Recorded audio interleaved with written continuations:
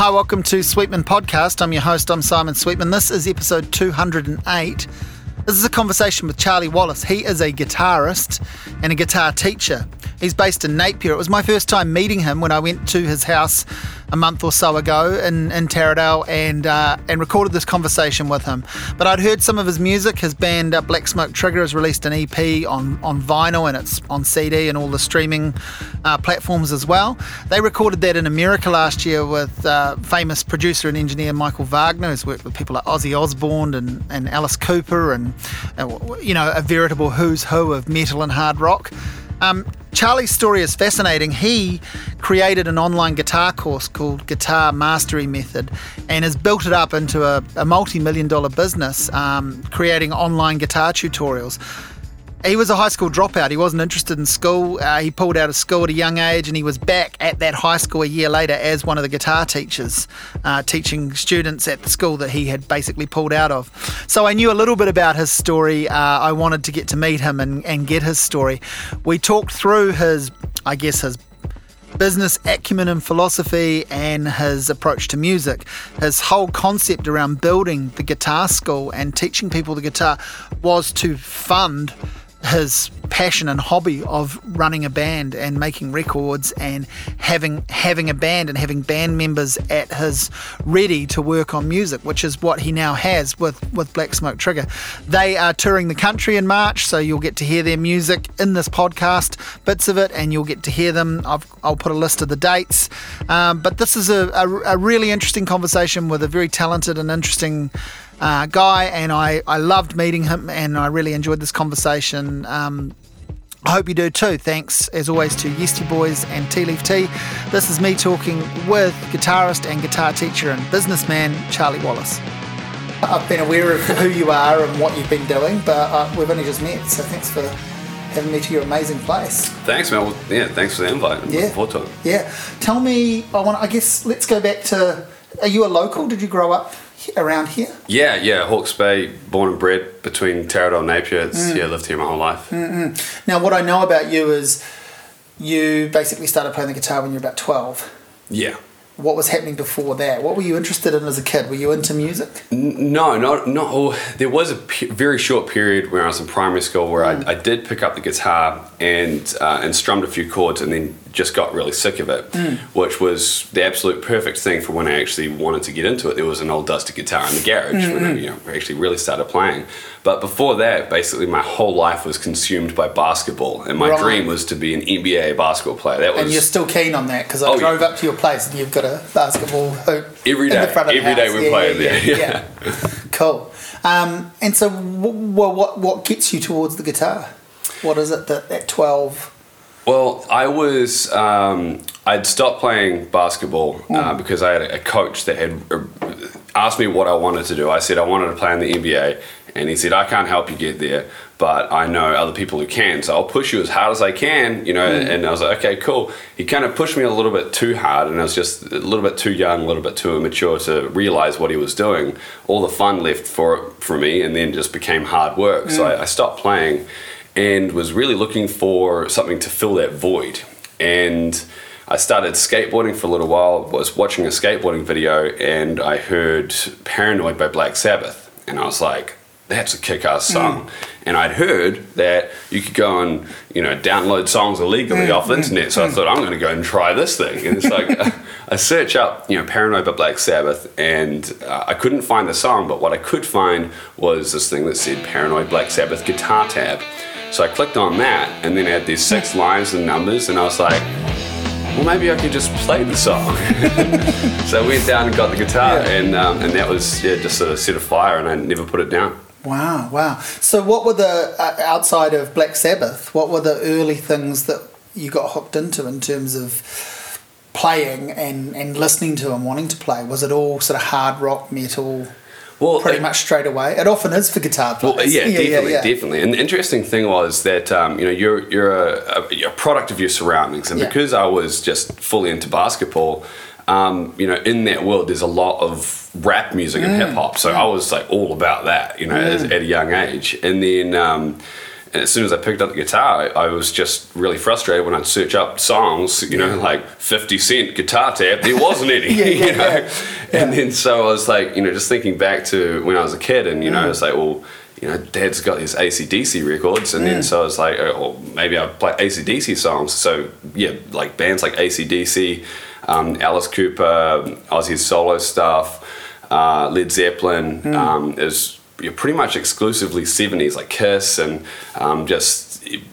all bands like that. And then it's sort of progressed to then the 80s, and then the 90s kind of almost went through the generations like that. Well, and you're talking about, you're doing this in Hawke's Bay in a time when, this stuff kind of is always in fashion and never in fashion, right? Like yes. It's the names you just gave then, like, because this is way past when they were a thing, but they just seem to hang there for groups of people to discover, whether it's musicians, whether it's young people playing guitars or drums, or people driving around in cars, smoking weed, whatever the subculture is, people just continue to find this music, right? But it would have been slightly out of step with what your peers were listening to, I imagine. Oh, yeah, absolutely. Schoolmates, yeah. It was really bizarre, because that was the thing that, thinking about it in, retrospect, there was never like Led Zeppelin have put out a new album, and I can't wait to get home and listen to this. Yeah. So it was, these people are dead and dying, Yeah.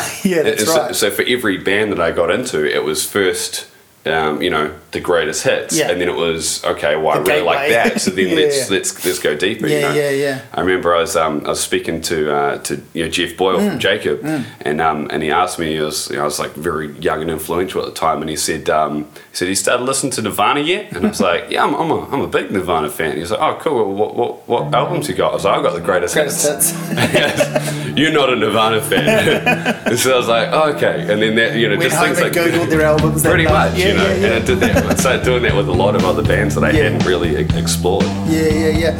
Okay, so when you say you haven't really put the guitar down since, in those early couple of years, are you just all day after school, guitars in your hand? Literally from that moment, it was. I just was playing it every single minute of the day. Like I would. Stay up. It was kind of one of those things I never went out of my way to do it. It just sort of happened this way, where I'd be so in love with playing the guitar that I'd stay up all night playing guitar. Then at school the next day I'd be falling asleep on the desk.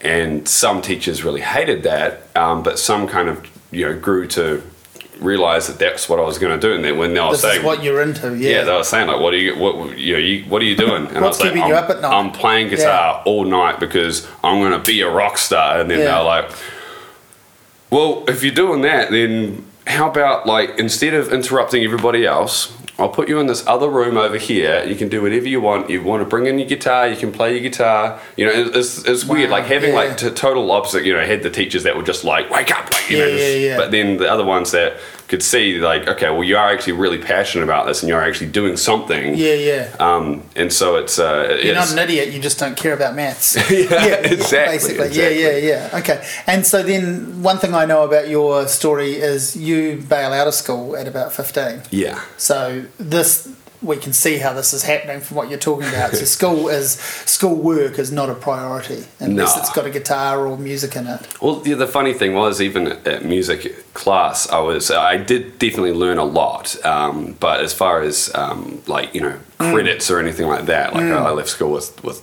none. So it was I had 3. I remember I found out I had 3 credits.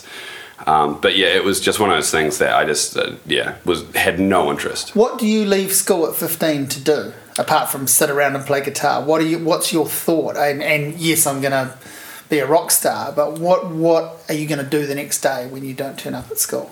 Well, I was working at the Music Machine, your local music store, and I'd done work experience there through school because I got put in the naughty children class.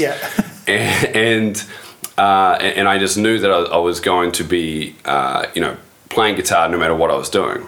And at that point, I had been asked by a guy to teach guitar. And then so I had been asked to teach in school. So it was really, really bizarre when I was 15, leaving school, and then when I was 16, being in staff rooms with teachers who actually thought I was much older. In fact, there was actually a school, I won't mention the name, that actually gifted me a bottle of whiskey when I was 17 as a thank you. I'm thinking, you think I'm a little bit older, you know? And so there was that, and then I had also, you know, I remember one time my mum said, I got sick of this spam emails, and I'm like, what's spam? And she's like, it's just, you know, people sending emails and they're just like trying to scam you to make money. And I'm like, you can do that? So I remember like going online and going, how to make money with spam, and then it's like, spam's not good. Okay, maybe I shouldn't do that. But then there's legitimate ways to make money online, and I'm thinking, okay, sweet. Well, then this is in 2005, 2006, and then so I start looking into it, and then it's like, right, well, I can write an ebook about how to play guitar, and I've done all these guitar exercises that had really helped me improve my physical guitar playing skills. So I made an ebook with that and put that online. And then I got really busy being a teenager and, doing all that. But with the next 5 years, that made $20,000 relatively passively. And then so that was, I thought that would go off to make a lot more. But even then, like having the checks come in the mail, and then wanting to go buy some pot, and then all of a sudden you got money to go do that. You just have to go to the bank and get, it was really cool. Definitely really cool. And what are you doing in terms of building up a band to play in at this time? Like, what are you doing in terms of live playing? Well, I had my first band that I was like, this is it. We had one of the lamest names in the world. Everyone does, right? Everyone's first band is terrible.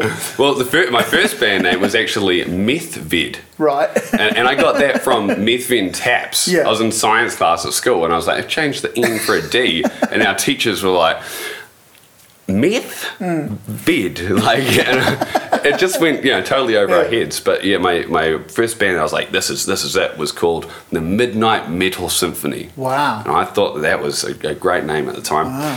Wow. Then after a while, so we start going through lineup changes as you do, and then ended up being a three-piece band, and then changing the name to Horus-Set, which was named after the two Egyptian gods, and Horus and Set. And it was always very difficult for people to either say it, to spell it, or to remember it. But that was what we were doing. We were called Horus-Set. We're a three-piece band, and at that point we were playing as many shows as we can, around here, building up a local audience, going and playing around New Zealand, and trying to do things as big as we could. Like, in my mind, we were destined for great things. It's trying to practice as much as possible, but I mean, you got to live your life as well, which was difficult, having to work and all that, and trying to organize people being in the same room. The one thing that we did do, which was the biggest learning curve for me, was that we had entered a competition that was done locally here called City Showcase. And that was, they'd said that there was a prize that you go over to Europe, play some shows. And I was like, okay, sweet, well, let's win that. And, being a basketball fan, I said to the guys, we got home court advantage. We can do this. And then so we actually ended up winning that and going over to play some shows in Europe, which leads me to another point, which I'm sure we'll get to. So, but that was what I was doing with the whole band thing at that point. Okay.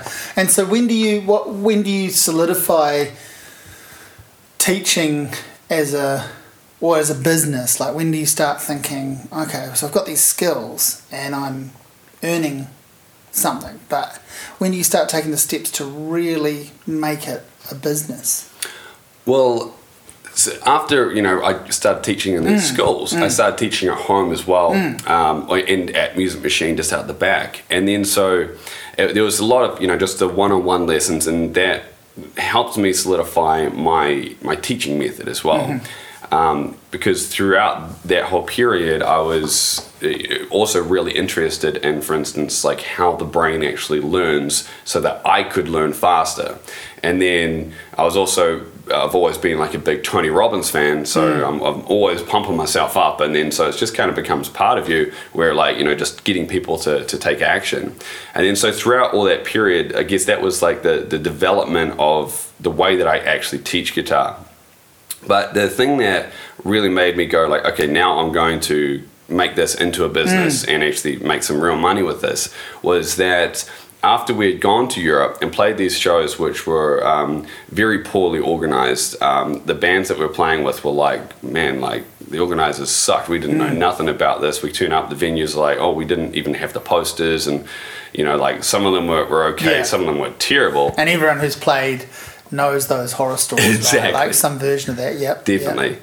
After doing that, and then the bands were like, look, guys, come back. You guys can support us on our tour. We'll take you all around, like, England and everywhere, and it'll be a great time. You guys are great guys. We get on great.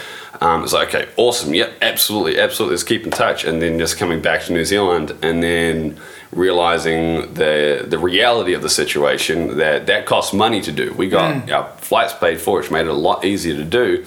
But being in multiple amounts of debt, my biggest debt at the time was that I was $7,500 behind on my rent because I was just didn't have the money to pay it. Luckily, I had a very understanding landlord, which supported me big time. These guys are like pretty much second parents to me, and then I remember one time I went to the supermarket and I had.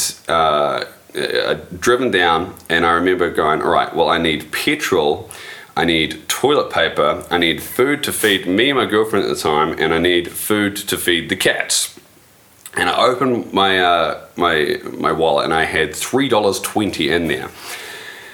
And I was just like, this is just not going to work, And then so I was like, right, well, I'm going to get the cat food because they don't deserve to be hungry. They don't know anything about this. And they can't speak to you. Exactly. And then so that was, just driving home up a hill. Every time I go around the corner, the car's running out of petrol. I'm just thinking like, oh man, like this, like number one, this sucks, but number two, there's no way that I'm ever going to be able to get the band to where I want it to be if this is my living situation. And then so I said to the guys in the band that I was going to take a year off. I thought that's what it would take. And I'm going to create a video guitar course, and I'm going to put that online. I'm going to make a bunch of money, and then we're going to be able to go full-time with the band, put money behind the band. And so that was like the spark. That was the moment. Yeah, absolutely. And what did you know of that world of online guitar video? What, obviously this isn't the early days of the internet, this stuff was out and about, but the social media channels were hardly there around this time. So were you actively following a few things? Did you have some guidance in terms of, you'd watched a few videos? Well, I had learned by finding information online, and there wasn't many videos, for instance, that I had seen, but I could see these video courses were coming out, and I'm like, okay, sweet. Well, like this is where things are going. So if I can create a video course, the other thing that I noticed, like looking at them, is that they all looked pretty lame. They're all set up just like a sterile background by a guy that looked like he was a lawyer, and I'm just thinking like if I just set up at the Cabana with the lights and put a big amp there and a rack of guitars and video a guitar course there, then then it's going to look a whole lot cooler. And then so that was the way that I was looking at things and going like, if I made $20,000 passively off an ebook, then if I do this, surely it will make a lot more. Yeah. And so you say you take a year to develop this. Is that what it took? No. So I started working on this in 2011, and then so when I first started, I had no idea what I was getting into, because I thought that I was creating a guitar course that I was going to sell online. I had no idea what I was actually doing was creating a business and a company. And then so for the first 3 years, you know, I was working at Music Machine, teaching guitar lessons at schools, teaching guitar lessons at home, doing promotional work for the Cabana. And as I was learning how to create these websites, was creating, you know, websites for people as well. So doing that, still playing in the band, and then trying to build this business on top. And then so for the next sort of like 6-7 years, I really just ran on fumes. And then so for that first 3 years before I was actually able to release the course, I just had to learn everything because obviously I had no funds to get any help. So, you know, just writing all the scripts for all the videos. And then when I actually, you know, videoed them, I had to, you know, say to a couple of dudes like, hey, look, can you please help me do this? I know you've got the gear, and then once I release it, I'll actually be able to pay you. And thankfully, they helped me out. And that was Maury from Jacob and John Norris, who's an amazing videographer, got a great company now called Engage. And then so they helped me film it, and then it took me a year after that to the point where I could actually release it. And that during this year, I'm just editing the videos. I already done a lot of prep work, but then I had to learn how to create, you know, members area, set up the payment processing, just every single, you know, image editing, every single tiny intricacy that goes into putting something online. I had to do myself because, obviously, as I said, I couldn't afford to get any help. And then so, yeah, it was 3 years before that moment where I was actually able to click the button to make it go live. To make it go live. And how many times in that 3 years do you have, even just momentarily, a bit where you go, oh, this is fucking stupid. I need to actually just, like, get a job that's not this, or just dedicate, you know, give this away and just play music and stick with my teaching. This isn't going to work. This is too hard. It's funny because the biggest moment for that for me came the second I clicked the button to go live. Previous to that, you know, during this 3 year period, I definitely had shiny object syndrome a little bit, where it's just like as you say, running on fumes. You just eyes on the prize. Well, that too, but as well as like, you know, it's like, oh, well, what if I learn how to trade money, and what if I learn how to, you know, like, you know, do it's like, oh, network marketing, what's that? Well, what if that was an opportunity, you know? But then it was, things just always came back. It's like, no, like, this is the thing that I know how to do, so I'm gonna go with this. But yeah, that moment that I actually clicked live was I was sleeping on this broken fold-out couch that I have to fold up every day to make room for my students to come in. And then so I rolled out of that at just before 10 a.m. on a Tuesday, I remember. And then I had to be careful of how I was sitting on the edge, or else it's just going to flip upside down. And then I only had a couple hours sleep. I was up all night getting things ready. And then I clicked the button at exactly 10 o'clock, which sent out the emails which said it was live. And then I'm just sitting there just watching it, just hitting refresh over and over and over again. And nothing's coming through. And I'm just thinking, it was that moment of just like, I started feeling like it was just empty inside. And I was just like, have I just wasted 3 years of my life? You know? And I'm just kind of getting really stressed out. And then so I was like, right, I'm just going to go stand outside. So I went and stood outside, just breathe in the fresh air, and just trying to be okay with the fact that I'd potentially just wasted all this time. And then I remember I went back inside and clicked refresh, and it was exactly 10:17, and I had got my first sale of $47. And that was the biggest $47 that I've ever made in my life. Like, that was just like, at that moment, it was like, it could have been $1 million. Like, the way I was just feeling, I was just like, yes, like this. And it was confirmation. That was the only confirmation I needed to know that this was going to work. One sale. But because what you were describing there in terms of that anxiety and that you know, what did I do the right thing? Was this a waste? That's where you, and everyone has this, that's sort of where your imposter syndrome comes in, right? You're like, fuck, is anyone going to buy this? You know, does this work? Am I as good as I thought I was? Like, do people need this? That's all a version of an imposter syndrome. You know? Can they get this from anyone else? Anywhere else at any other time? Or are they going to come to me? And then that one sale tells you, I think people are going to come to me. Well, exactly, you know. And then so the other interesting thing is that somebody actually said to me, Steve Vai has free guitar lessons on YouTube. Yeah, how are you going to beat that? Exactly. And I was like, no, it's going to work. It's going to work, you know. And up until that moment, I believed that, but that 17 minutes was an extreme doubt. Now, what was the person getting roughly, like without getting too bogged down? What was the person getting for their $47? That was the first course that I ever created, and then so that course was actually called Guitar Mastery Method. And that, as I say before, I realized I was creating a business. I actually relabeled the company Guitar Mastery Method and relabeled the course Guitar Mastery 101.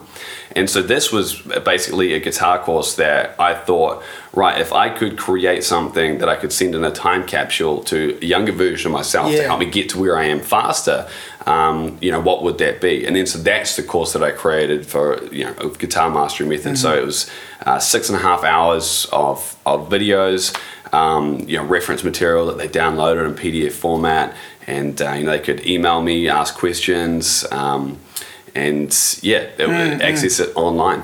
So as well as learning how to code that and place that, you've also got to create that course first of all, or in steps during it. So it's a massive, massive amount of work, right? When you look back on everything that it took to get you to that dance. It's one of those things that I wouldn't wish it upon my worst enemy. Looking back now, and especially the years after they've actually growing it, the sacrifices that need to be made. It's really fun with my friends. It's like, so many weekends where they're like, come out, and I'm like, no, I'm working on this thing. It's like, you really sure it's gonna? Come on, man! Just come have a drink. Don't waste too much of your time on that. And then now they see it and they're like, it's so funny. That was worth it. Exactly. And you can buy them a drink probably. Yeah. So what 10, 17, you get the first sale. Yeah. And that, as you say, is the most important $47 you've ever earned, and not a good hourly rate. No, based on what we've just been talking about. But that's not important.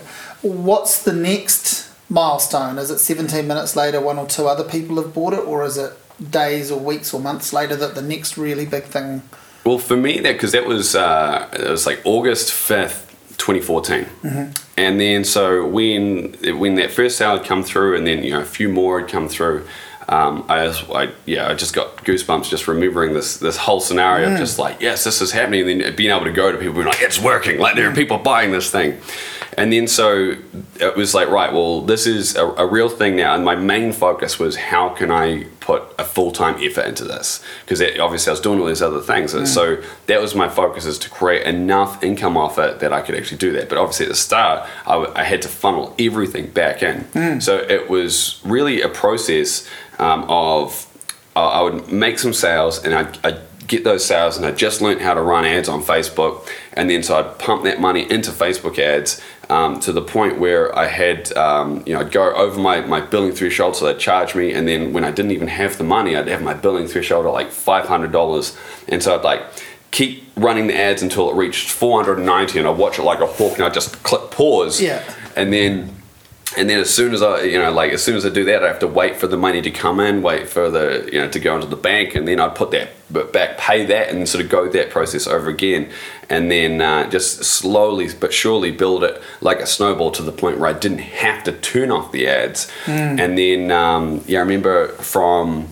that point in August until the end of the year, I'd made around $13,000, and then so I was like, at that point I was like, right, well, this is a legitimate thing. We can grow this. This has legs. Yeah. So what's the next really big, significant? It's the following year really that you start to be able to track numbers go up, if not every month, but every other month. There's a rise throughout the year, right? Definitely. And so that was so 2015 was and every year I had to learn different things, and so it's like when tools are coming in too in terms of analytics and stuff. Exactly. Right? For you to be able to measure things. Definitely. And then so 2015 was me learning that I cannot just have one product, and then so that was. That year, we made, at that point, it was just me. made 80,000 in sales, and then so that was like the first time that I was able to start like pulling some money out and start paying back some of this rent that I owed. Yeah. And then so that was that. I mean, this whole time for me is like a little bit of a blur, because all I literally did was just sit at a desk. That's all I did until the point where I could.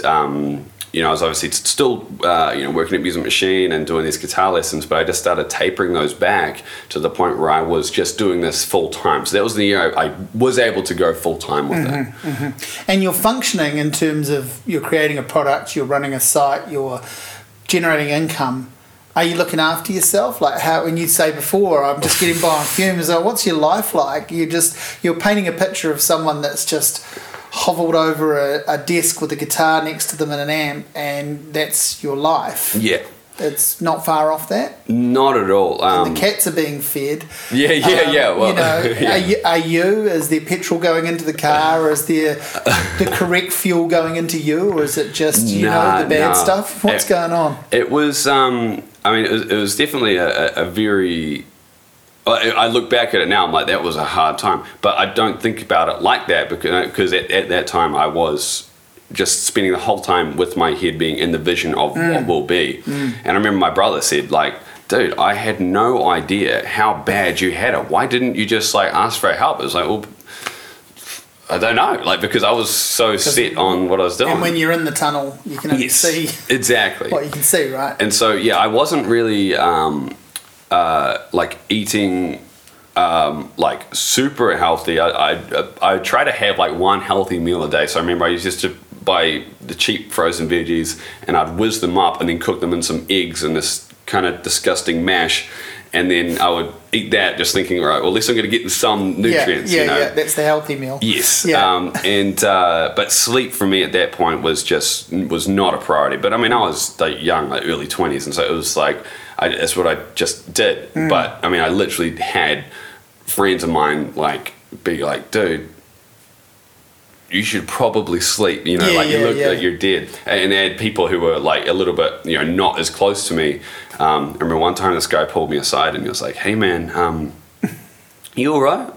And I'm like, yeah, it's okay. I'm all good, And he's like, you're not looking too good, hey? And I'm like, okay, like, what are you getting at? And he was like, are you smoking crack or anything? Like, no. Like, what? Why? And he's like, oh, it's like, I'm sorry, man. Like, just, I'm like, I'm sleeping like 3 hours a night. Like, maybe that's it, And then so it was definitely taking a toll on my physical body, but it was just what I needed to do. It was like, it was absolutely necessary. I mean, I remember there was at one point, and this kind of continued on. Like, I remember the most extreme 2 weeks I had was I slept a total of 13 hours in 2 weeks, where I would just wake up, go over to like a little trampoline, just bounce on that to get my lymphatic system going, and go and do some pull-ups, and then just like,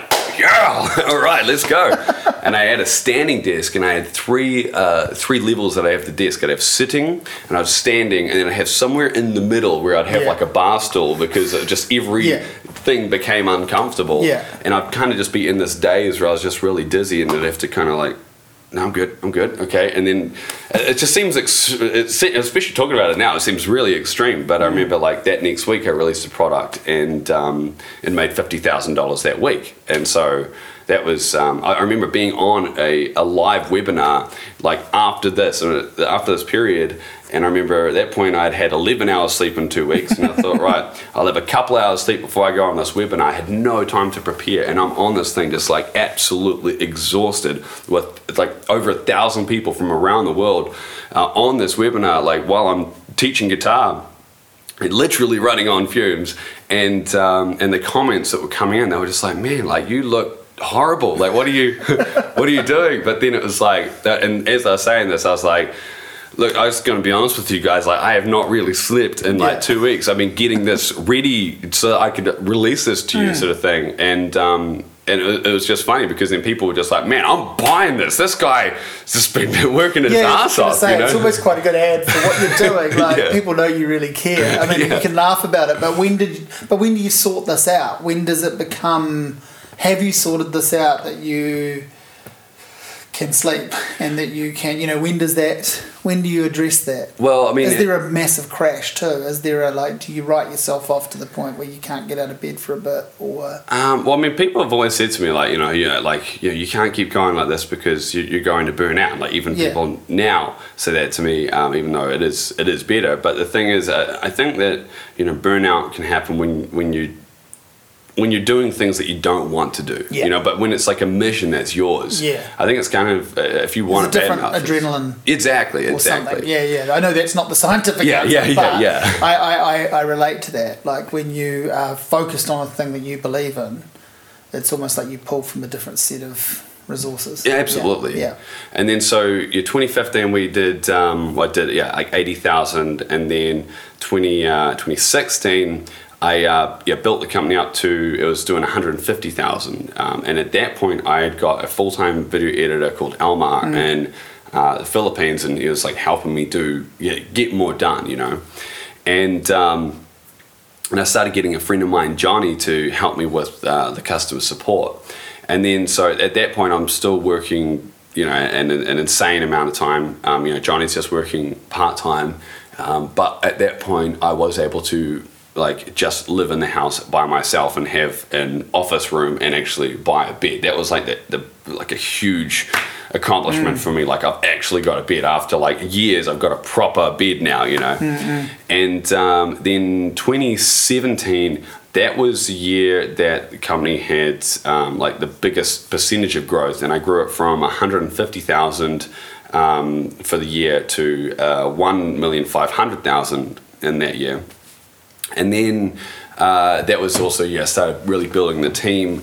The next year, 2018, then things started to, I started to look at things a little bit differently, but was still really not sleeping that much. Like definitely 2019, I've got the most sleep that I've ever got. I really made it a priority. So it's kind of one of those things that's only like just sort of balancing. Well, I guess there's a metaphorical aspect to being able to sleep a little better too, in that things are more secure. Yes. It's still big risk, and you're going to push yourself because you're trying to grow something that could eventually plateau, right? How do you let's go back, is it 2017 that you take it to over 1 million? Yeah. How can you, looking back, what can you say was the thing that made that happen apart from all your hard work? What was the particular product or style of marketing? Well, at that point, I was just absorbing as much as I could, like just every single thing about online digital advertising and everything. And then so just reading books, getting online courses. And I got an online course by a guy called Ryan Levesque, and he has something which he calls the Ask Method. And asking your customers what they want and giving it to them in the most simplest term. Obviously, it goes much deeper than that. And then so I first got his book, and I was reading his book. I was like, okay, this is good. I should implement this. And it's kind of funny because I'm actually in his second book, which is really bizarre. And then so after buying his course, I had kind of like this bizarre circumstance where I went to go catch up with a friend of mine who's in Toronto, Steve Mastroianni, and he was in a band assigned to Gene Simmons' record label and toured with Kiss, and then so he had quite a lot of success in the music world. Like now he's got platinum albums and stuff. But during this period, he was really focusing on digital advertising. Had a guitar business similar to mine, and so just went to catch up with him. And I was like, about to say, dude, I've been reading this book by this guy, Ryan Levesque. Like he's this is going to be really good. And he says to me, he's like, dude, you know what I'm like. Like I'm not about to get a job, but there's this guy, Ryan Levesque, and there was an opportunity to work part-time like with his team, and so I've like taken it so I can go like learn and absorb as much as possible. And I'm like, dude, this is like really uncanny. And then through his course, it was at one point where he said, look, if you can get like 10,000 segmented leads using the methodology that I teach. I'm going to give you a free ticket to my $10,000 event in Austin where you come and you learn for 3 days with an amazing group of people. And I was like, okay, well, I'm pretty sure I could do that. I mean, at that point, I was the skills that I had and just understanding his methodology, I was like, I could really do that. And then so, got the 10,000 leads and then got a plane ticket to Austin. And then so I went over to Austin, and just being in a room with people that, some of them had made over $100 million.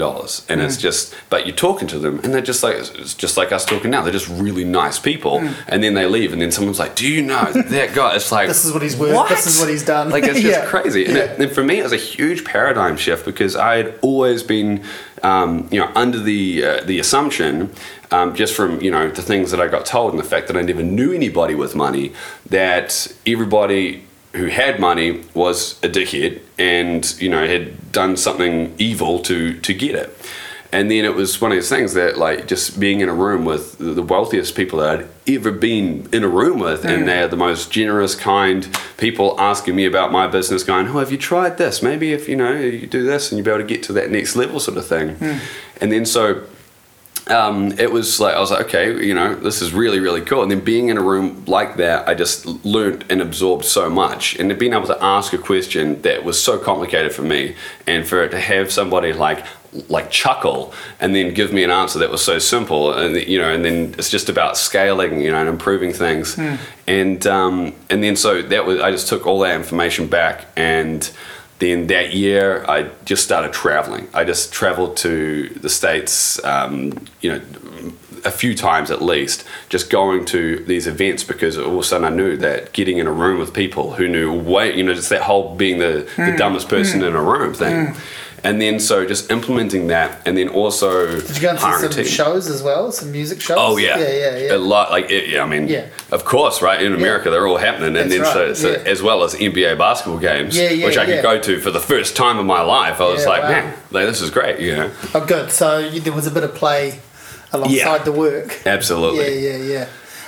Okay, and so then what happens from there? Like, that's what, 2018? That was 2017. Still, what happens in 2018? Well, by 2018, I had really grown a team. Like in 2017, I had got Jevin came on board, who was my bassist in Horaset, and so he came on board. And at that point, me, Johnny, and Jim were like, we need an office, So we got an office just in town here, and then the team just started growing.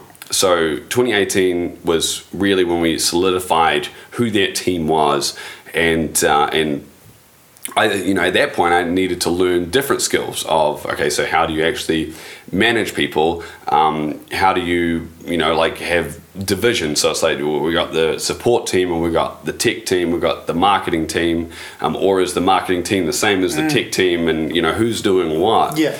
And then so, learning, there's a whole bunch of learning on that side of things, and then it was like, right, we need to learn this stuff. Let's get into a mastermind from a guy that knows how to teach that. And so a lot more travel. And then, 2018 also got ripped off. How? A guy basically took advantage of the fact that I had some success and was incredibly naive. And it really showed me how manipulative and evil people can be. Like the lengths that this guy had gone to prove his credibility in circles, to the point where everybody thought that this guy was legit through the multiple layers of just absolute lies that he would tell, to the point where me and a few others lost a lot of money. Like, I lost $100,000 to this guy who was basically going to take over so many different aspects of the business. And one big lesson for me was just to never hand over the keys. I mean, let someone take over a small part, but never hand over the keys. And then so that was definitely a big lesson, but I'm glad it happened. What happened to him? What happened to him? We found out. The collective group of us found out that he was actually bankrupt. Not who he said he was, and then spoke to a lawyer who basically said there's no point. He doesn't have anything. You can go for him for all you want, and you're not going to get anything. Yeah. So it was like, right, okay, that's it was paid $100,000 and a whole bunch of time to learn a lesson. That year was still able to double the business, so we got to $3 million in revenue, and so that was by the end of that year, it was that was just like, okay, that was a big year of lessons, and while still working insane hours, really. Wow. And what's happening with your music around this time? Nothing at all. I figured. How could it be? It was. I mean, the whole goal was to obviously like fund the band full time so that I could actually do the thing that I'm like really really passionate about. But absolutely nothing is happening. But at the same time, my perspective of the thing that I had built was changing as well, because like at the start, it's like anything. I need to make money. I'm doing this so that I can make money. And then when I started getting testimonials from people that I'd never met in the United States or UK or Germany, Croatia, just everywhere around the world, saying like, dude, your guitar lessons have changed my life. Like, I've literally met, members who like literally like tearing up, telling me how much their life has improved because of, like the guitar lessons and Guitar Mastery Method. And so when this thing started happening, it was like, right, this thing is actually bigger than me. This is now there's a team of people and like, hundreds of thousands of people around the world who are experiencing these guitar lessons. And then so the thing that also helped me grow the company was really stopping to think, how can we make money, to how can we deliver more value to these people's lives? Because now we actually know who these people are. We know what they want to achieve with their guitar. So how do we do that in a more impactful way, which gives them the bigger results in their life? And then so at the same time as the team, it's like, Johnny, he's now my COO. He was a builder.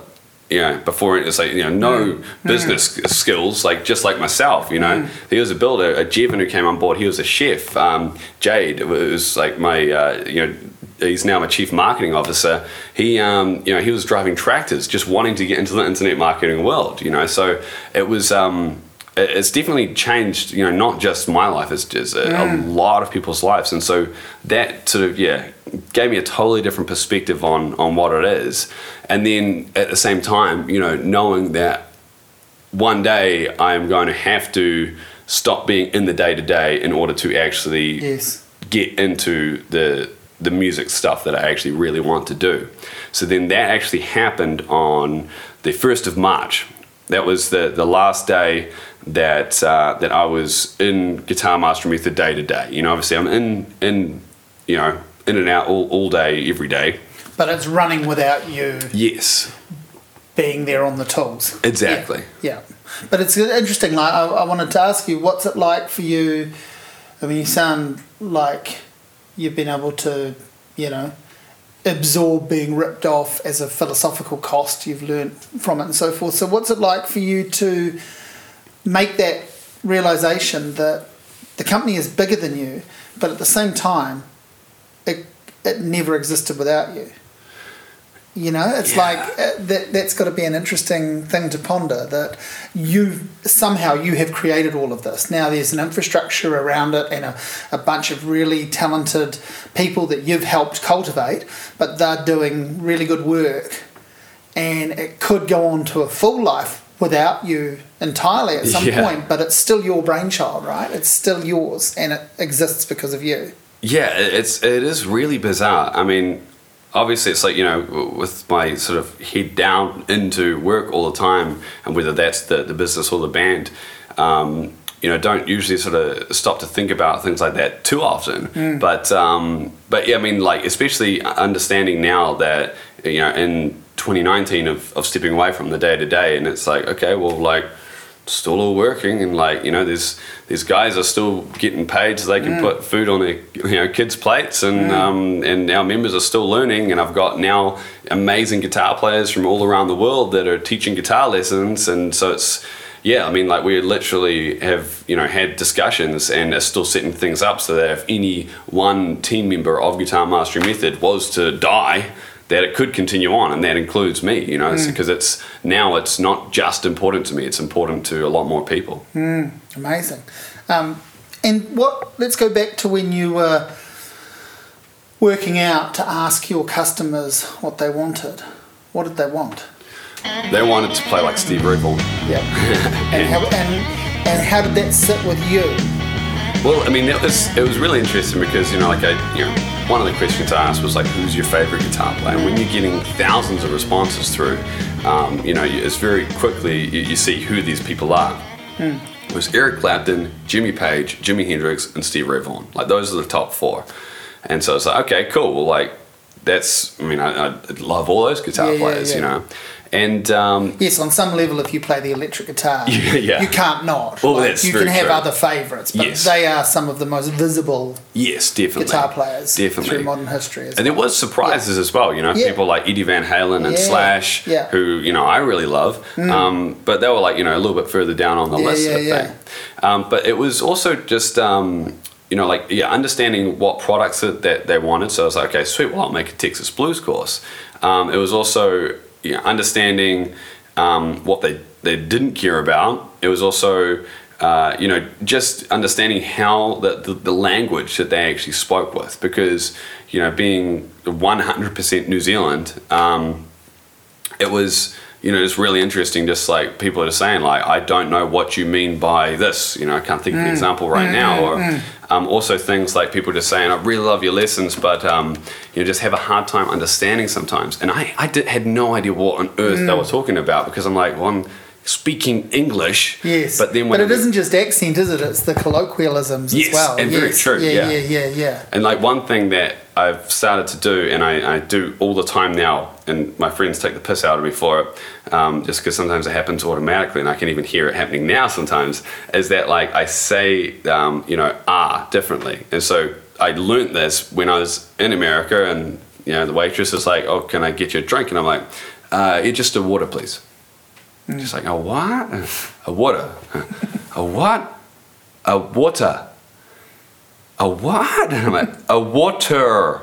Oh, a water. Like, and I'm like, okay, now I get it. Now I understand what my members are talking about. And so, it was all those things that helped me understand, you know, what they wanted, how they wanted it, and how they wanted it spoken to them as, you know. So the new band is Black Smoke Trigger. Yes. When does that come into existence? And how does that set up and align itself with what you're doing now? Like, how do you develop that group? Well, Black Smoke Trigger is, you know, it's Baldrick, who ended up joining Horaset as a singer, and we've got Dan Fulton on bass and Josh Tomato on drums. And then so I was, in my mind, I was like, right, well, I need to put together a band of absolutely fantastic musicians who can, you know, like, support me on this journey, and we can, you know, like, really do this. And then so, you know, I already knew that Baldrick was the guy for the vocals. You know, like, we had been mates since intermediate, and I shared the vision. He was like, yeah, man, cool, like, sounds damn good to me. And then when we were still Horaset, we were playing some shows supporting Jacob, and at that time my drummer Matt couldn't play the shows, and then so I was like, hey man, like, I'll just get Josh to fill in. So we got Josh to fill in, and then and Jevon had at that point quit the band. He said, look man, I know where you want to get this to, and with like my family, and you know, I don't have the time to dedicate to it, so I've got to step away. So I was like, okay, cool, thanks for, you know, being so straight up about it. And then so we had a guy called Ben playing bass for us at that time. And then so, you know, during those shows I was like, wow, like, you know, like, me and Josh went way back as well. I was like, man, like this, like, how would you feel about coming on board for this vision that I've got? And he's like, yeah, man, absolutely. So both Baldrick and Josh actually started working inside of Guitar Mastery Method, because they just said, look, let's just get in the same room as each other. And then so through the last sort of period of 2018, it got to the point where they would spend the morning at the office doing, you know, customer support, and then after lunch they would come here, and we had like just built this at that point, built the studio, and then so they would come here to practice and you know, just get into the flow of actually, you know, doing music. And then we started, so March 1st I stepped away from day to day, and at that point Dan, Baldrick and Josh, their full-time position was to play in Black Smoke Trigger. And then so that was, you know, that was an exciting day. It was like, right, we're literally there. But really interesting actually, that Dan wasn't actually there on the first day, because we actually had a guy, Brandon, from the band His Master's Voice, who Horace had played a whole bunch of shows with, and I said, hey man, like, I'm doing this thing, do you want in? And you know, after a lot of in-depth thought, he was like, yep, I'm absolutely keen on this, let's do it. And he was going to come down from Auckland 2 weeks at a time, like 2 weeks on, 2 weeks off. And then so after the first 2 weeks of being down here and us jamming, it was just one of those things that we found that we didn't really we just weren't gelling as far as the musical style. Like there's, you know, like he's absolutely great player, but when we were playing, it was just like, oh, like we're trying to pull this in different directions. And so when I, you know, rung him up to be like, hey man, I don't think this is going to work, he's like, man, I feel the exact same thing. This is an amazing opportunity and I had to try it. It's just not my opportunity. And it's like, okay, cool. Well, hey Dan, you know, he's an absolutely incredible bass player. So he came on board, and there was some, you know, really bizarre circumstances that sort of just made everything line up perfectly. And then so at that point we just started writing songs. And I also had a really interesting line of events which led us to recording with Michael Wagner, who's, you know, a huge rock producer, worked with Metallica, Ozzy Osbourne, Skid Row, Motley Crue, and where a friend of mine who I'd met through Ryan Levesque's group, his name's Rick Barker, and he was the original manager for Taylor Swift. And so, you know, we met there and just got on like a house on fire. And I, you know, kept on going to America, and he lives in Nashville, and he was like, dude, you keep coming to America, but you have not been to Nashville yet. It's the music capital of the world. Like, come stay at my place, I'll take you around some places, you know. And I was like, okay, cool.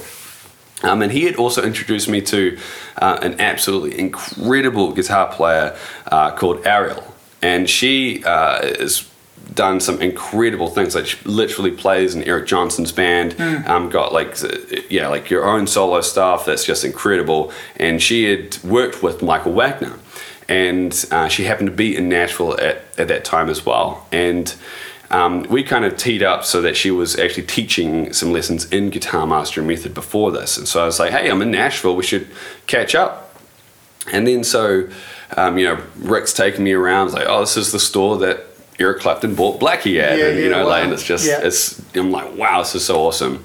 And then and Ariel's like, would you like to meet Michael Wagner tomorrow when we catch up? And it was just like, yes, please. And I remember like she sent me a link to his Wikipedia page, and I'm just like, favorite album. I'm like, yes, please. And then so we drive out to his place. It's about like 20-30 minutes outside of Nashville, and his studio is at his house, at the back of his house. And then so I remember just like walking out, and then just he's coming to the door, and I'm just like thinking like, wow, like I'm about to meet this guy, you know. And then and he's just like, hey, like, you know, just super genuine, just like one of the nicest guys on the planet. So hey, you know, he's at the door, like, yeah, come on in. And you just go in, and there's this like shrine of just gold and platinum records just lining this whole room. And again, it's just all my favorite albums. And I'm just all like, the things you learned to play guitar to. Exactly. Wow. And I'm just like, this is just nuts. And then so you go into the studio and he's, you know, just showing me around, and then I'm just like, well, this is just mind blowing, like being in this room, you know. And then I'm just asking him questions, you know. Zach Wild's one of my favorite guitar players, and I was like, so what was it like working with Zach? And he's like, oh man, like he was incredible. He'd just sit there with his dog and he'd be playing, you know, just play guitar, and he'd be like, oh, just give me 5 minutes, I'll write a solo for this song. And then he'd go away, get a coffee, come back, and then he'd play something. He was like, dude, that's great. And he's like, track it again, I'll double it. And he'd just double it perfectly, even though he only just sort of written it. He reckons it's just, like a one take master sort of thing. And it was just like, wow, like hearing that story. And then it's like, oh, you know, here's the picks that we used on the Skid Row album. And this guitar has been used on every single record that I've recorded since '88. And it's just like this is just mind blowing. And then Ariel said, oh, Charlie plays in a rock band. And he's like, oh, cool, you should send me through some tracks sometime. And I thought, okay, like I will, you know, but I mean, come on, you know. Yeah. And then so, we left. And then when I got back to New Zealand, I sent him, you know, a message, added him on Facebook, sent him a message. I was like, hey man, like here's my, here's the tracks. You know, great to meet you. Thank you so much for it's just incredible. And then he messaged back and he said, your music's right up my alley. If you ever want to work together, let me know. And then so I don't think that I've ever been so excited in my life. And I was just like, yes, like absolutely. Like, and then so that led us down the conversation. Receiving that message must have been a bit like that first $47 sale. Exactly. Yeah. Definitely, man. Definitely. Yeah. And then so that was like, right, well, or I know that I'm already going to, you know, make it to the point where I'm able to, you know, make this band go like full time, that's what we're doing. But now to have this in the pipeline was just awesome, you know. So we literally were writing for March, April, May, and then late June we actually went over and recorded with Michael for 2 months. And that was, you know, as far as music stuff, that was like, you know, the biggest lessons that I've, you know, it's just unbelievable how much you can, in the same way that I'm in business masterminds and learn so much. It's like, I already thought I knew a lot about music and knew a lot about playing guitar, but to be in a room with that guy and then he's just like, you know, just says one thing, it just changes, you know, whether it's that song structure or guitar solos. And all of the walls and everything in those walls has so many stories, right? Exactly. Like it's all swirling, yeah. Yeah, I mean, one thing that was like a huge lesson for me was that, you know, we were so busy with the writing that when we actually got over there, we didn't have finished songs yet. You know, we still had to do a lot of the lyrics, a lot of the vocal melodies, and I only had one guitar solo. And it was actually because he'd chosen a song that we thought, oh, we'll just throw a Horace track in there. We'll just see what he says, you know. And he chose a song to be on the EP called Only Human. So I already had a guitar solo for that, and I already played it a lot. And then so I remember there was the first only song I had a solo to, so I was like, we should do this one first, you know. And then I go to play it, and I just remember I warmed up so much because at this point, this guy has seen every part of the band. He saw Josh play drums, so he's a good drummer.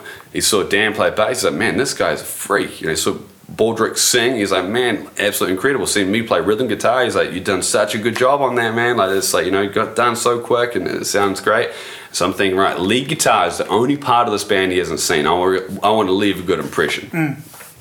So I play the hell out of the solo. It was by far the best I've ever played it.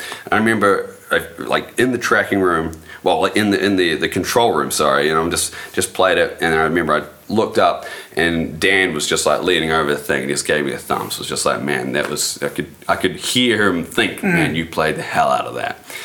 And then Michael's sitting at the desk, and then he just goes, yeah, that's not going to work. Have you got any other ideas? And I was just like, no, I don't. I just played you all my ideas. Yeah. And then so, that was just like, okay, wow. Well, what do I do now? You know, and then so to have him guide me through writing a solo was just crazy. You know, and then so that solo is like, it's got portions of the original, but the rest of it is just come together from improvisations, and it didn't sit well with me. I mean, now I listen to it, I'm like, okay, yeah, now I can hear that it's a solo, but you know, it was one of those things that, you know, I went home or went to the, you know, our Airbnb, and for the rest of those solos, I was just spending like all night, to the point where my fingers were getting shredded way more than even back in the day when I first started playing. Trying to develop, like, you know, creating this journey throughout the solo, like he talks about, and you know, not being so just wanting to play fast all the time, you know, widdly parts, as he says. And then so I would literally spend all night writing solos, getting the band in, going, what do you guys think about this? And then they'd go, oh, what about this, what about this? Then I'd turn up to the studio and play. And then I remember the second solo I did was the solo for a song called The Way I'm Wired. And then he was like, straight away, he was like, man, like that's a whole lot closer. Let's just change this part. And then by the end of it, I'd turn up and be like, here's the solo, and I'd play it once, and he was like, cool, that's great, let's just do it a few more times. And so and especially now, like listening to the way I used to write solos, the way, you know, I write them now, and even the way I think about them now is just so drastically different. And I mean, like, how can you even learn that if you're not going to be in a room for 2 months with a legendary producer, you know? Yeah, and you're going to be... it's a process of, what you've just described as a process of opening yourself up to his guidance, which is born of way more experience than any of us will ever have, right? Yeah. But that's still a tricky thing, because it was making me think of, I don't know if you know of this concept, but particularly in creative writing, they talk about murder your darlings. So your favourite phrases, the things that you're most proud of, they're generally the first things that need to just get the fuck out of your writing. And so that's what I was thinking of when you were talking about him critiquing your solo. You've probably got these stock little licks and phrases that you're really proud of, and he's going, yeah, but they don't serve the story. They don't serve the story of the solo. They're not, you know, they're clever. It's good technique. It's well played, but does it need to be there? And so it's reminding me of that. Definitely. And I think that one other part that was like at play during those solos was that when, you know, me and Dan were talking about this last night, is that because I was playing so much, I was literally became sometimes an observer, where I'm sitting and my fingers start doing things that, like, I've, you know, never done. And Dan was like, I'm glad that you kind of said that, because I remember thinking the same thing. Like, I've got a pretty good grasp of things, but man, you were like playing things that are, you know, outrageous. And so it's like, then I had to go back and learn it. You know, it's just a few runs where it's just like, oh, wow. Are you also describing a little bit of an unbottling of, you know, you've been a guitar teacher first and foremost in a way for a long time, and now you're getting to cut loose. Yeah. You're back on the instrument, which is what you love and what brought you to all of this. And so, of course, you're going to, you know, flow freely and wildly. Oh, definitely. I mean, I remember one time, you know, in the dark years, so to speak, when I was literally in a very dark house that never got any sun. I remember one time, you know, picking up the guitar and then I remember just strumming a few chords and just being like, just taking a 2-minute breather. And then I realized that I had not played guitar for me for years. Every single time I picked it up, it was to facilitate someone else or or some product. Absolutely. Yeah. And so to be in that creative space and to be able play to for unleash, yourself. was it was for I was going to ask so you, long. do you think that being a good, I guess it's a combination, but what can you speak to around being a good guitar player helping you be a good teacher, and how has becoming a good teacher helped you as a guitar player? Well, I think that the number one thing kind of goes back to the way that I developed my teaching methodology of, you know, I've got like onboarding training I've got for the Guitar Mastery Method instructors, where we talk about, like, you know, we need to understand, you know, how neuroplasticity actually works in the brain, so you can, like, you know, add these, you know, tips and tricks, all these tools, use these tools so that people can actually learn faster. And then so So there's that, and then the Tony Robbins motivational thing, and then just the super simple instructions. And so like using all three of those and drawing a Venn diagram, being like right here in the middle is where we want to be doing this. So, and it's like anything, if you can do something really, really well, but to be able to take that information from your own head and put that into somebody else's head and make it stick, and get the motivation so they actually continue to practice that, it can be a complicated thing. And then so I guess that I'm lucky because of the fact that I did have an interest in wanting to learn quicker, because I wanted to learn guitar quicker, and then I wanted to learn business quicker, and then so it's if you have the skills, then you need to be able to like Albert Einstein said, if you can't explain it to a 6-year-old, then you don't really understand it yourself. Now I had the advantage of teaching a 6-year-old guitar, and then so it's like understanding how to bring things down to the most simplest bare bones thing to get the result. They don't need to know that they're playing an E minor chord. It means nothing to a 6-year-old. But it makes this sound when you put this finger here and this finger here, and then so realizing that there wasn't actually any difference in the way that I teach a 6-year-old to the way I teach a 60-year-old, just maybe the vocabulary changes, but that's it, it's like the passing of the information is the same. And the overall experience that you're hoping to facilitate definitely is the same. Definitely. Yeah. So Black Smoke Trigger now has a piece of product in the market. This everything you were talking about there in terms of recording in just out of Nashville. So the end result of that is it an EP or is it an album? It's in that lovely little as I love it. It's in that lovely little grey area that's my favourite. It's like the short album and the long EP. It's half an hour ish of music, which I think is just perfect. Like 6, 7, 8 tracks. That sort of realm is what I like a lot these days. Definitely. So you don't get bored by it, but you don't feel ripped off like, it's only 3 or 4 songs, it's only 14 minutes, I want more. Yeah, absolutely. Our original idea was that we were going to go over there and record 2 4-track EPs. Right. And then it was like we can't, this is a thing. This is a cohesive thing. And then so we ended up releasing 7 tracks on the digital and the CD versions, and we got a bonus track for the vinyl. So we do have the 8 songs. And then so the EP is called Set It Off, and that for us symbolizes for instance, for me personally, all of this effort and time that I put in, like 8 or 9 years to get to the point where like this CD, this EP is actually possible, and now we're finally setting it off. And then as well as with the band is that we went through a huge amount of a time crunch that we knew that we needed to get these songs done, and especially when we were in Nashville, and it's like, right, okay, well I need a guitar solo tonight, we also need to finish the lyrics for this song tonight and get some melodies, because we're tracking this tomorrow. And then so it's called Set It Off. The first single from that was a song called Caught in the Undertow. And while we're in Nashville, I was like, guys, we need a music video for this, and we got a tour booked in October of last year with Devilskin, and so I was like, right, well, we're gonna have to record this video in the month that we're back. We get back at the end of August. We need to prep our live show, get this music video done before we go on tour. And I was like, just sat down, listened to the song, and I got this crazy idea.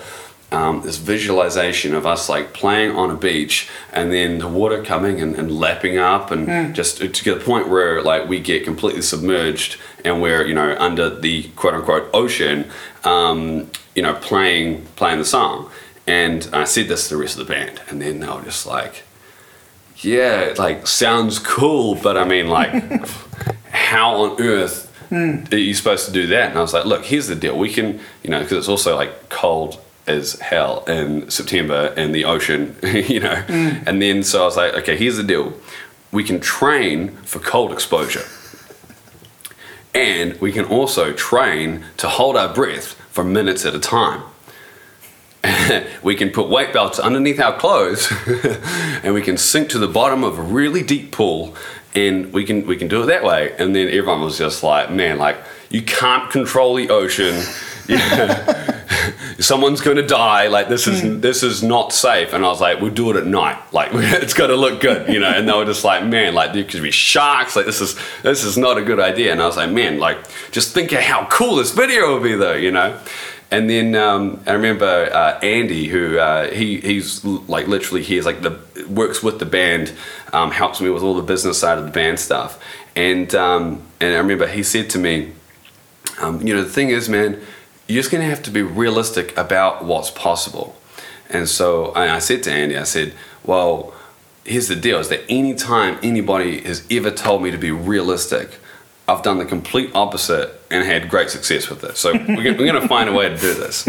So we spoke to Andy's friend, Anthony Plant, who is a video director, and shared him the idea. And then he was like, okay, like, I don't know. And I was like, nah, here's how we could do this. We could do this. And he's like, okay. And he went and spoke to a director of photography that he had, you know, done some stuff with Peter Jackson. And then he came back and was like, okay, here's how we can do it. You know, we can do a day for night shoot where we shoot at the beach during the day, and we can, like, you know, color grade it to look at night. And then we just need to find a really deep pool, and we can, you know, use like a scuba diver, you know, video camera, which ended up actually being a like an underwater drone sort of thing. And you can learn how to scuba dive and and breathe, you know, like under the water, hold your breath, you can swim off, and then we can film it. And then it's like, okay, sweet, well, let's do it. And then obviously at that point, he needed to put together a team. And he said he had a hard time finding a team because nobody wanted to touch it. You know, it's like, that doesn't sound like the safest shoot of all time. But yeah, we actually did it. The pool scenes were shot in a 3.6 meter helicopter crash testing pool. And it was quite an exhilarating, terrifying experience, and it, you know, like, everybody was kind of packing a little bit, but I had to pretend like I was totally okay with it, because, you know, it was your idea. Yeah. And so I mean, that in itself, it was a huge process. And we shot the beach scenes at Muriwai Beach in Auckland, and yes, you are right, you cannot control the ocean, so the drum kit goes flying all the time, so we have to drag it back. Like, we've got a behind the scenes thing. It's hilarious, really. And it was, you know, like, one of those things that if we didn't do the training for it, there was no way that we could have ever done that shoot, you know. But then now we do have a video that was, you know, I said to the guys, I was like, look, this is the first thing that's gone out that is, people say they're going to search up Black Smoke Trigger, this is the first thing they're ever going to see. It's got to be, like, the sound has to be amazing, and the visual element needs to be incredible as well. And then so, yeah, we released that, and people were like, it's fake, right? You know, no, like, I'm pretty sure it cost a lot more to CGI the bubbles coming out of our mouths, you know. And then, once we finally actually released the EP, we had a US promoter that helped us with that, and we made a collective of 9 US Billboard charts, which was, I mean, for me to see, I remember on, like, the hard rock album charts, we got number 12, and then we're above Korn, and like, you know, Queen are on there, and like Slipknot, and all these other, like, huge bands. That was like, I'd say for me, you know, working with Michael was like, wow, like, this is really paid off. And then once we had literally got to that point that we had, you know, we were on the US Billboard charts, like, I was like, wow, like, okay, this is 100%, like, we're actually doing this now. You know, we're only just getting started. Everyone keeps going, oh, you know, it's so good for you guys. It's like, nah, like, we got big plans, you know. But that was, that whole process, that, like, last year, 2019 was a crazy time, you know. Sitting and reflecting on that is pretty cool. And you're financing all of this video you're talking about, and all of this stuff. Yeah. So at any point, are you concerned about cost versus experience? Like, this is great fun, it's a good thing to do, and obviously it's stepping stones towards getting somewhere, and, you know, you hope to achieve and earn money from the band and all of that. But at any point, are you going, man, we're sinking too much into this, to justify it? Well, for me, it's like I look at the way that most people start a business. And the way that most people start a business is that they go to the bank and they say, hey, I've got this idea, or I'm going to buy this franchise. And they borrow a whole lot of money and they put it into it, understanding that there is a possibility that it might actually pay off. And then so for me, when I look at the way I started Guitar Mastery Method, and I didn't have equity, the only equity I could put in was the sweat equity, and then that's what I did to create Guitar Mastery Method to be a successful company, a successful business. And then so with with Black Smoke Trigger, understanding that this is the music business, and that our songs and our videos are a product that is, yes, harder to sell. I mean, it's an emotional product. It's not like, hey, I'll teach you how to play guitar and then you'll be able to show off that you can play guitar. It's like, hey, listen to our songs. Hopefully you feel good when you listen to them. Yeah. Do you like it? Does it mean anything to you? Exactly. Yeah. And then so, the thing for me is that I have a vision of what the band is going to do. And it's been the same since the start. And I know that, for instance, we can do this two ways. Either we slog it out forever and potentially not get anywhere because that's what everybody else is doing, or I invest money, which was what Guitar Mastery Method was created to do in the first place, into this to get the ball rolling in the same way that a record label will invest into a band. So I mean, essentially, I feel like we're just like a self-serving record label, and I mean, like, who's better to make a bet on than yourself? Well, I was thinking you're your own record label. You're also your own Creative New Zealand or something. You're supplying artists grants basically for your band members, and that rewards itself, I assume, in the ultimate loyalty and dedication. Well, the thing is, I mean, the band members here, I mean, like, we're all like, we're in this for good, right? And then so I mean, it's like, Dan quite often just says, like, look, man, I just gotta say, like, thanks again, man. Like, this has just been an incredible journey. And even if it was to stop right here, like, this has just been, so much fun. I'm like, man, like, we're just getting started, But, it's like that. It's one of those things that, I still have to do a lot of the business side of things, whether that's the business side of the band or the business side of Guitar Mastery Method.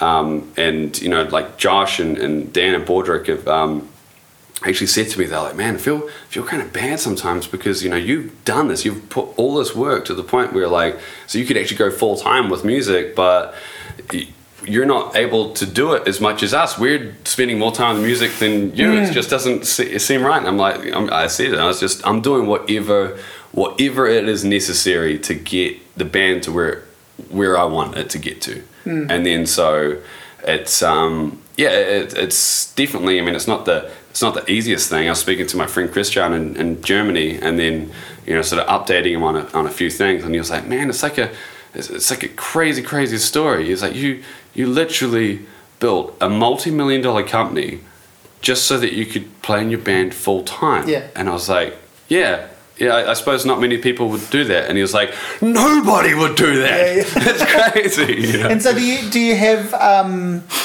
plans to create or invest in other things that are related, like, a venue or anything like that?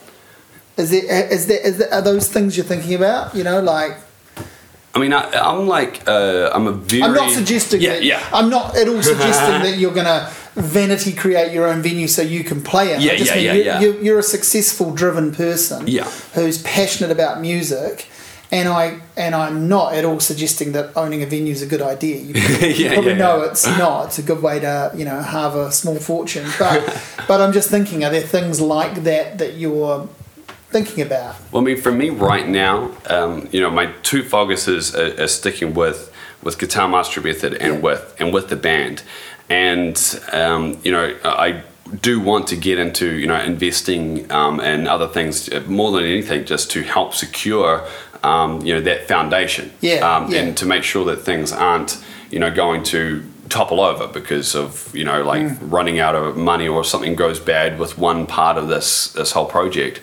But at the moment it's like it's 100% of everything that I have is just going directly into the band. So I mean, Yeah, one day, you've done your hard yards, you've done your grunt Yeah. work in terms of getting to this position when you Exactly. can do this. Yeah. So I mean, one day, like, you know, Yeah. maybe 5 years, maybe 10 years. Yeah. You know, I'd love to be able to, you know, even if it was a passion project or somebody Yeah. else's passion project, Yeah. I was sort of able to like investing in a small fun. podcast or something. Yeah, maybe. Yeah. No, but I've heard yeah, one, yeah. like when you've got like 3-4 albums, whatever it is, right? Like when the band's done more than what it's done now. Yeah. Definitely. When you've, if not completed the journey of the band, but at least completed a leg or two of it. Yes, exactly. Yeah. So what does 2020 hold then?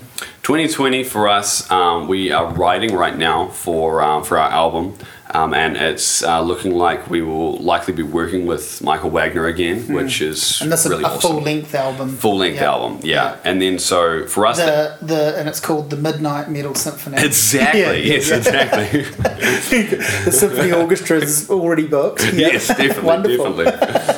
And so, you know, for us, the EP was a way for us to find our sound because, Yeah. you know, it's like we have a very collaborative writing process with the band, and it's the first time it's ever been like that. But then it's like, okay, so now we have an identity. This is who we are. And then so we're all writing, like everybody's writing like mad. Most people more than me because I'm having to do these other things. You know, but you know, that's going to be able to change relatively soon. In the next few weeks, I'm going to be able to focus a little bit more time on it. But so that's we're doing that. We've got a tour coming up in March that is going to be announced very soon. And then from there, we're looking at our US promoter is helping us a lot, and so we're looking at getting on a tour in the US.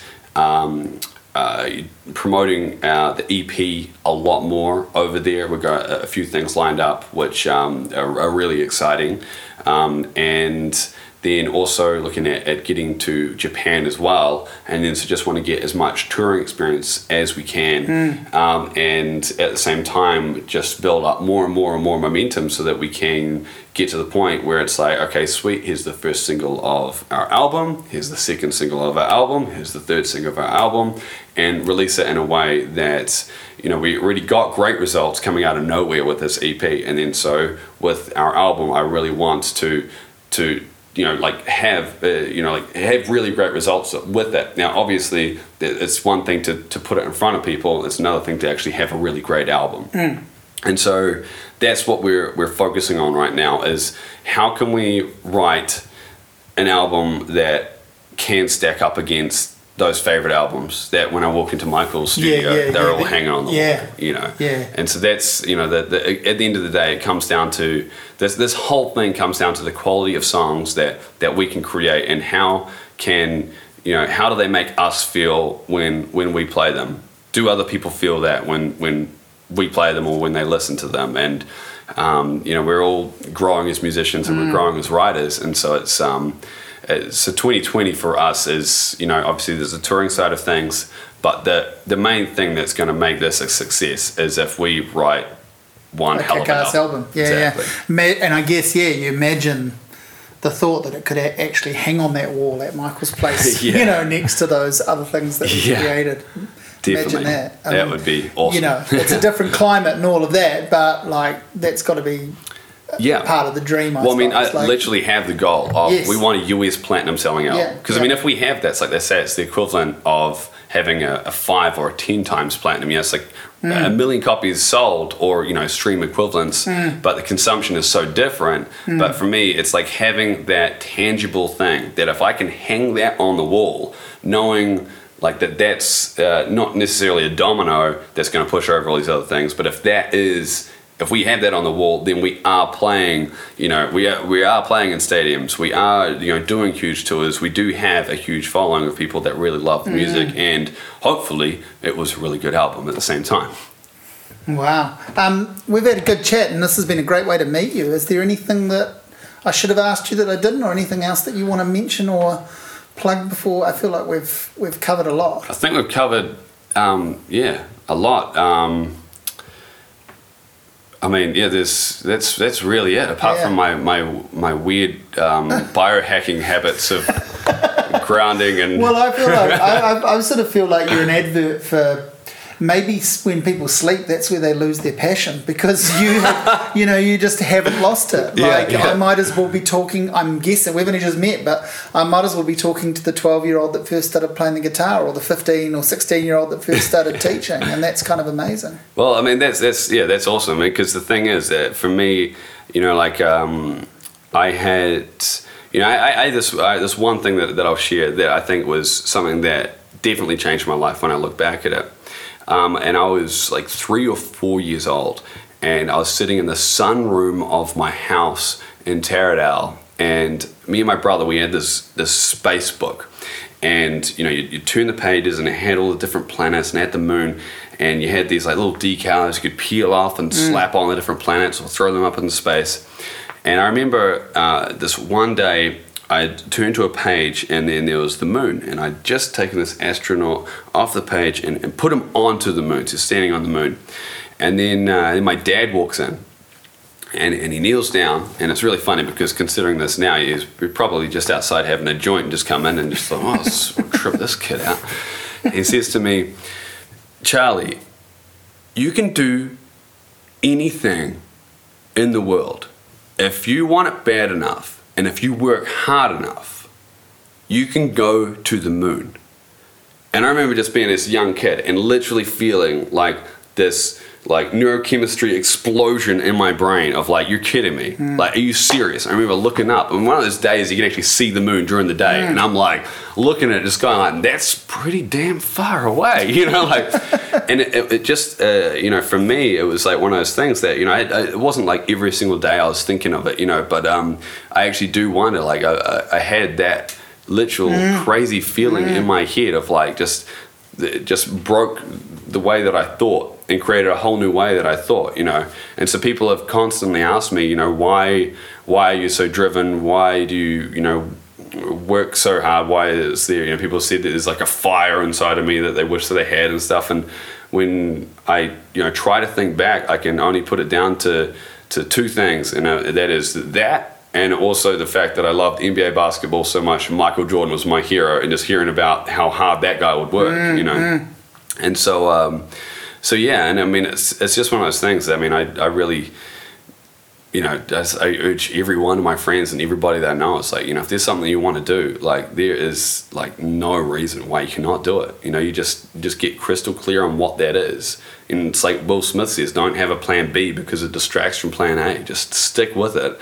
And it might take a whole lot longer than you anticipated, just like this whole thing has for me. But during that process, the right doors can open, just like it has, for the band and for myself.